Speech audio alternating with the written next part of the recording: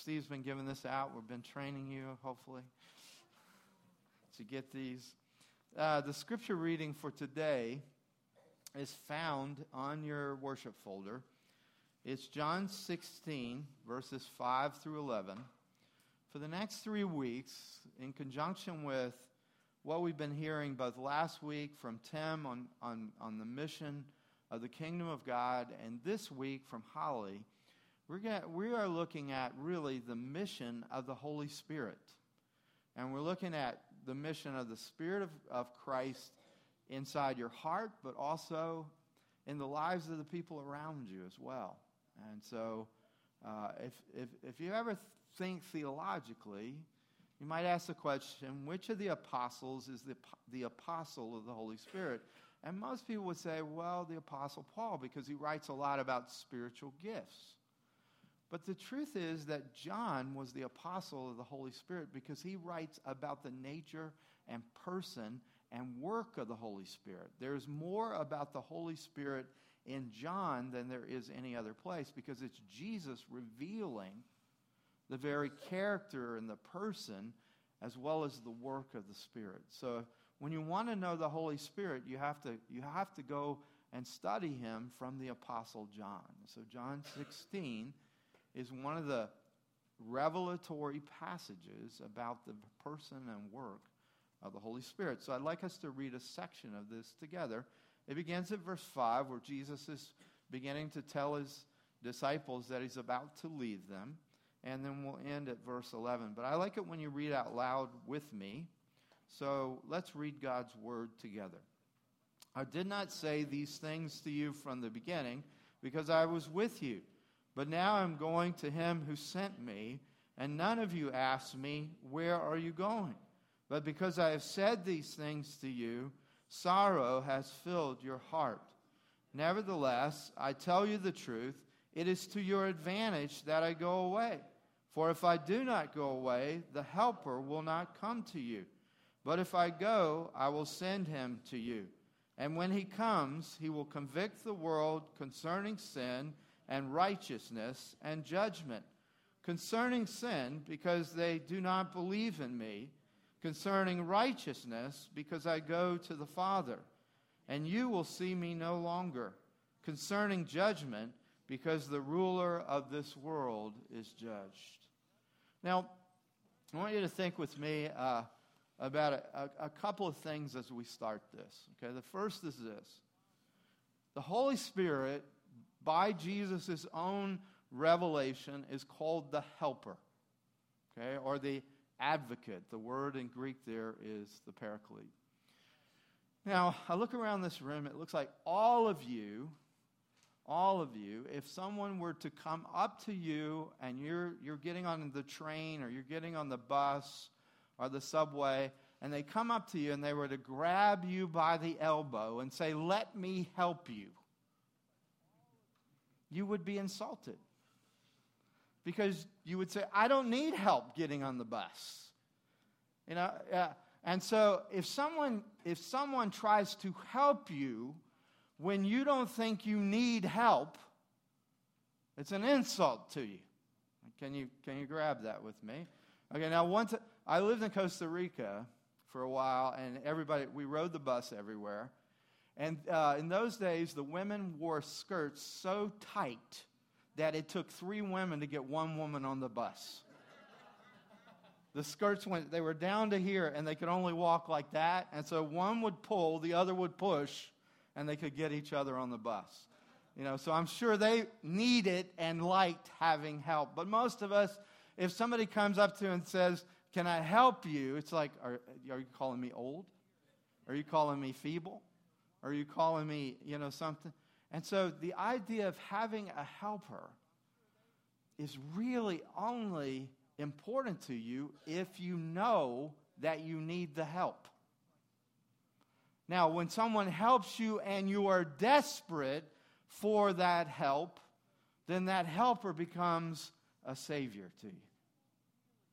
But if in your mind's eye, I don't really need this help, and it's very difficult for you to appreciate the help. And so what Jesus says is that the Holy Spirit has to work in such a way to convict you that you need the help before you will appreciate the help.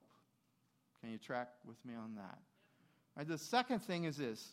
I don't know if I'm really old, and there are television shows that immediately come to mind when I'm thinking about certain points in the Scriptures. And one of them, especially when Holly was talking earlier, one of them was a program I used to watch in the days where there were only 3 channels of TV, and there was only one TV set, and it didn't have color yet. And it was called Mission Impossible. And we watched that every week as a family. My dad liked it. But my favorite part was that initial part where it says, your mission, if you choose to accept it, And then you had 7 seconds before the tape just disintegrated, which one preacher I heard talking about this said it was the beginning of government waste. Because every week that tape recorder would blow up and but the funny thing is, if you watch that program closely, when they said this impossible mission that they gave him to save the world within an hour program, you would see this giant smirk on Mr. Phelps's face, because he knew he would save the world and be back next week to do it again. And so nowadays we have Tom Cruise in Mission Impossible and stuff, but the original guy, that smirk, I think I adopted it as the idea of someone being given a mission that is impossible. When you look at this Scripture, you will realize that the mission that the Holy Spirit is at work with and in your life is an impossible mission apart from the helper. Without the helper, this is an impossible mission. And so here's what Jesus says in the first part of chapter 16. He says to these disciples, they will put you out of the synagogues. The hour is coming when whoever kills you will think he is doing God a service. And they will do these things because they have not known the Father or me. Now, what Jesus and what John is writing about here is the fact that Jesus has chosen these 12 disciples, and he's told them to go and turn the world upside down. But if you think about these 12, some of them are nothing more than illiterate fishermen. Others who have no status whatsoever from a country that has no status. And he's telling them in this Roman world where they are underdogs, where it is impossible what he's asking them to do, he's telling them to go to their own people who have very distinct views about God. And he's telling them to go to them and say, Yahweh, who revealed himself to Moses, has come to us as a penniless, itinerant preacher. And unless you believe in him, you will not be saved. This is the mission that Jesus gives to them. And then he also gives them, because he's not going to leave them among the Jewish people, he's going to send them out and thrust them out into a world that is dominated by Greek philosophy. Now, Greek philosophy held this. You kind of boil it down succinctly. Greek philosophy said there is truth and there is beauty, but it exists in a realm that is not material. It exists, or it dwells in a sense in another place. Matter of fact, Plato and Aristotle basically tended to believe that this world was nothing more than a shadow of that reality, that we kind of lived in the cave of this place. And they were supposed to go to the most sophisticated cultures, to the most powerful cultures, and they were to go there and they were to say to them, truth and beauty does not exist in some faraway immaterial place. Truth and beauty dwell in a person. That person's name is Jesus Christ. And that's the mission that Jesus gave. He went to the Jews to preach that God himself, Yahweh, the Lord, had become and taken on human flesh. And that unless you believed in him, you were not saved. To go to the Greeks and the Romans and to say truth and beauty does not exist in a far-off place. Truth and beauty, it has indwelled the human and tabernacled in human flesh, and his name is Jesus, and unless you believe in him, you will not be saved. This is the impossible mission. This is the impossible mission that Holly's talking about. This is the impossible mission in New City. This is the impossible mission in Rockland County, because the call of Jesus on your life, if you're a follower of Jesus, will always be the same. A missionary God calls us to be missionary people. Now, the great thing about this is he did not send them out alone. Oh, one of my favorite parts of all of this is to, in the midst of him telling them, this is going to be your mission, this is what's going to happen, all of this, he also goes, by the way, I'm going to die. So you can imagine, in a sense, that on that cross, all of their dreams died with Jesus. Because they thought they were going to have a political empire. They thought they were going to have an overthrow of the government. They thought they were going to be lifted up and exalted with him over the earth. Everything that they planned, everything they schemed was going down the tubes. So if any of you have ever thought, what is the motivation of these disciples? Well, all of their fleshly, soulish, earthly motivations died on a cross.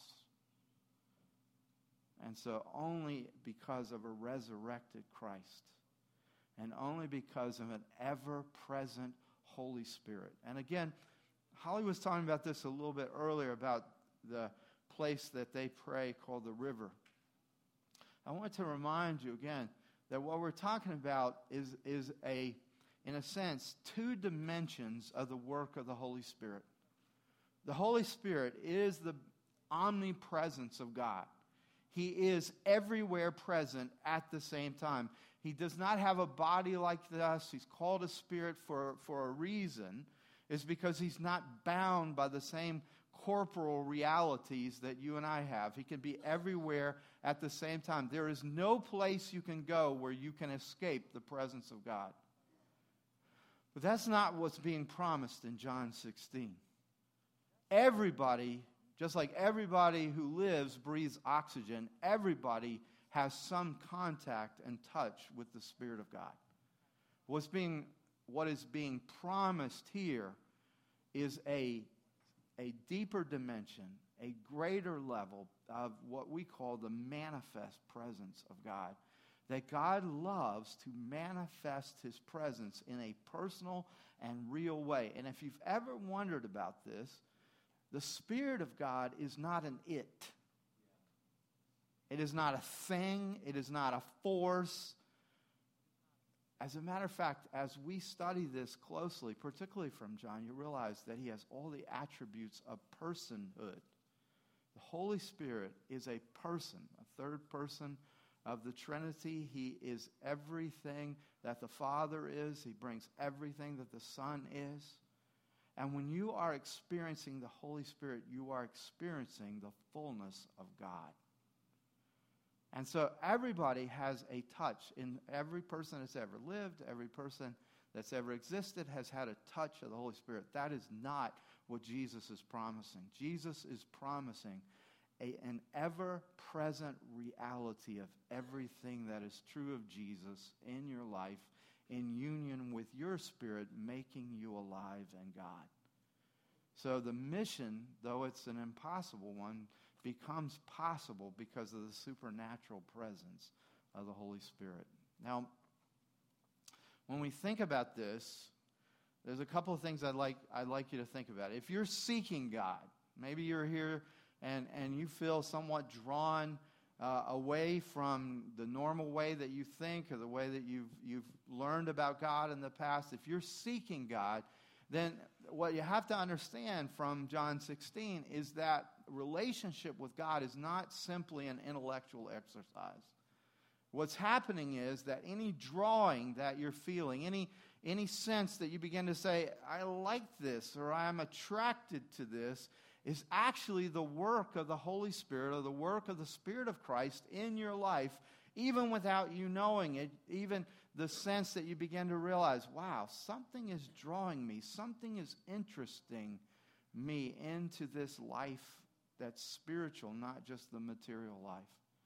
If you're a Christian, then John 16 is the promise of God that the people in your life, the people you care about, the people that you long to see them realize an intimate relationship with Christ, you're not alone in wanting that. If you have a great desire for your family or your friends to know Jesus, then you have the greatest confidence in the world because the Holy Spirit is at work.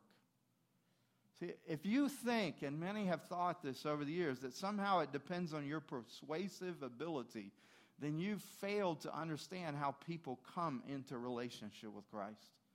They are not just philosophically won by arguments. They are not just morally won by a better way of life. They are not just won because you seem to have it more together than they do. They are won because their hearts are radically changed. They are won because, like John Wesley said, their hearts become warmed to things that they were indifferent of before. And that doesn't happen by philosophy, theology. It doesn't happen by persuasive speech. It happens by an inward act, an inward working of the Holy Spirit. So first of all, and one of the reasons that Christianity is different from every other faith, is that first of all, Christianity is an inward transformation. It's an inward transforming reality, something that the Spirit of God does on the inside. If you're a believer, instead of having a lack of confidence, you should have every confidence. When you pray, things happen. When you pray, you are partnering with the one with whom nothing is impossible. And something begins to happen, friends, when you start to rise up in faith. There are people in areas of the world that think nothing good could happen until someone comes in as a catalyst and says, no, the Spirit of God is at work. The Spirit of God can do anything. And you begin to hold on to that promise, and you begin to believe, and your prayers will rock the world. If he gave to 12 average, ordinary men the mission to change the world, and they did, then he can do it with you as well. There's not a family member, there's not a friend who's beyond the work of the Spirit. Now, I think you're believing me this morning. That's his work. You see, somehow I've seen churches that thought it was their work. You might ask the question, just to a little bit to touch into what Holly was saying earlier. You might ask the question, why was it so important to establish the river in that area that is devoid, in a sense, of very many believers and where there's such a Muslim population? Well, because the first thing you want is the presence of God. The biggest thing that you want is the work of the Spirit. Because if you have that, all you have to do is piggyback on it, and then you get to see healings and people get saved. Because again, if people don't recognize they need help, they will not appreciate the helper. It is when they realize that the help is what they need that then the helper becomes the one that they've been looking for. Same is true in New City. Same is true in Rockland. Same is true in New York. You want to turn your world upside down in a good way? Well, it takes a supernatural presence to do that. Now, here's what I have a short amount of time, but I want to just unpack a little bit with you of what he's working on in your life and the life of people around you. The first thing it says is that he will convict the world. This is the work of the Spirit. He will convict the world. Now, this is an intentional contradiction, in a sense. There's an intentional contradiction that Jesus puts forth. Because the first revelation that he makes of the Holy Spirit is he calls him the advocate or the helper or the comforter. But another way to translate that word is the defense lawyer. So the Holy Spirit is by nature a defense lawyer for believers. But here Jesus calls him a prosecutor. Okay, so how can he be the defense lawyer and the prosecutor at the same time. But that's exactly what Jesus is saying. Well, if you think about it, common sense will kind of kick in that there are many times you cannot defend an idiot till they know they're an idiot.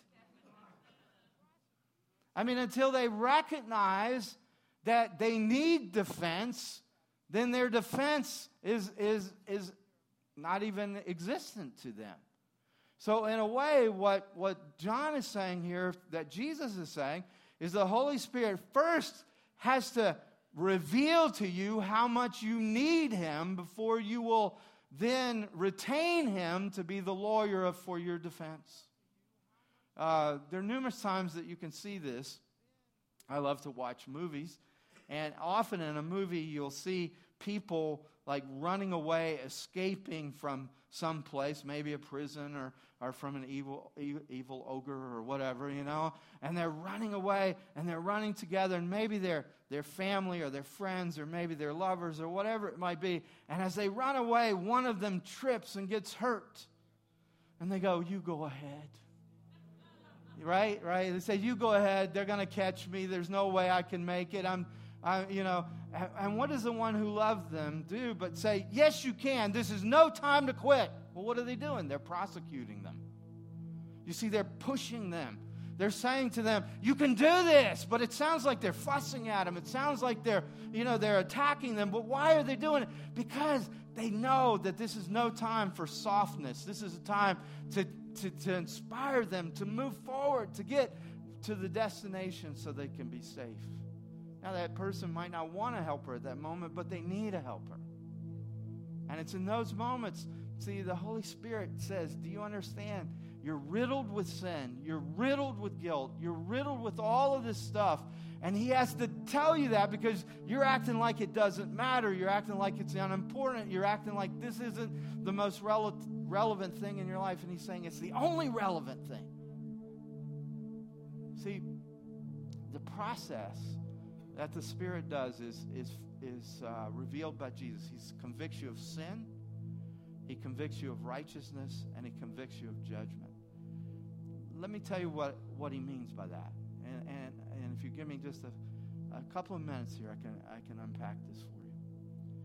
First and foremost, when the Holy Spirit begins to work in your life, you experience questions. You begin to feel things you never felt before. You begin to see importance of things that were not important to you before. Things that you were indifferent about now suddenly begin to be things that are important to you. That's the work of the Holy Spirit in your life. And the first thing that He does is He reveals to you, you have a need. You have a need. And you might not even have known you had that need before. You might not even have ever thought this was important. Suddenly you begin to realize this is incredibly important. And that need is that you have sin in your life and you have need for a Savior. And you begin to realize this is the most important thing that I ever saw. There was a man who was the one of the highest ranking doctors in the United States. His name was C. Everett Koop. And he wrote a biography of his life, and it was just a couple of pages where he talks about his conversion to Christ. He was the Surgeon General, and before that he used to travel with Francis Schaeffer. That's where I began to get interested with him because I heard him speak numerous times. And Dr. Koop said this. He said, I started going to this church. It was a Presbyterian church in Philadelphia with this incredible pastor by the name of Donald Gray Barnhouse. And he said, I went to this church because I thought I needed a moral influence in my life. I thought I needed a moral compass. And he said, the first 2 weeks that I was there, I said, I hated that pastor. I said, how in the world can he say the things he says? Who does he think he is? And he said, but little by little, I got more and more questions. And finally, I realized I could not retool my parents' faith. I had to have a faith of my own. I couldn't simply be a decent person. He said it was not enough. He began to realize I am desperate for a Savior because I have a need that is greater than I can accomplish on my own. That's the first step. He was convicted. He was prosecuted for his need, and he saw that his need was for a Savior. And then he began to realize, he said, as he listened over the course, it took a year, As he listened over the course of a year, he began to realize it's not about what I have done, but what Jesus has done for me. See, when the Holy Spirit convicts you of righteousness, first he says, you yourself cannot provide the adequate righteousness to have a right standing with God. But then he does more than that. He begins to show you that God has been developing a righteousness for you that you receive by faith, instead of you developing a righteousness for him that you offer him at the end of your life. God has been developing this righteousness, and the Holy Spirit shows it to you, and then he gives it to you, and you realize, I have a need. That's the first conviction. The second is, there is a provision, and you begin to embrace it. And then the third conviction that Dr. Coop said is he realized one day after a year, he goes, I believe all this stuff. And he said he went from being an observer of worship to being a participant in the worship. And he said, for the first time in his life, he realized, I do not live as an object of random accidents. There's a plan for me. And he began to come under the rule and the reign of the Lord Jesus. And the third thing that comes when the Holy Spirit convicts of judgment is he gives assurance of salvation. See, that's the work of the Holy Spirit. Some of you might be in the beginning of this. You're beginning to say, I have a need. Maybe you're beginning to say, religion doesn't really work. I need what Jesus has done for me instead of what I'm trying to do for God. But the beauty is when you come to that third stage and the Holy Spirit testifies with your spirit that you are a child of God, and the assurance is there that you're in and that you're in forever. And that's what the Holy Spirit, he is not simply the one who makes us feel bad. He's the one that gives us the strength to escape the prison of our sin and to begin to run with God like we were made to do. Will you receive this message from me today? Would you stand with me? Wherever it is the Holy Spirit is working in your life today, whether it's calling you to the mission of Jesus, or it's calling you maybe for the first time to the heart of Jesus, would you let him do it? If you have questions just mean the Spirit's at work. Sometimes you have more questions when the Spirit's at work than you have answers. And that's okay. It's a good thing. So Lord, we call out today for those who are seeking you, that even today they would know that they find you, that this conviction of sin, this conviction of righteousness, even the prosecution about judgment is to lead them to a place where they will love the helper instead of thinking they don't need help.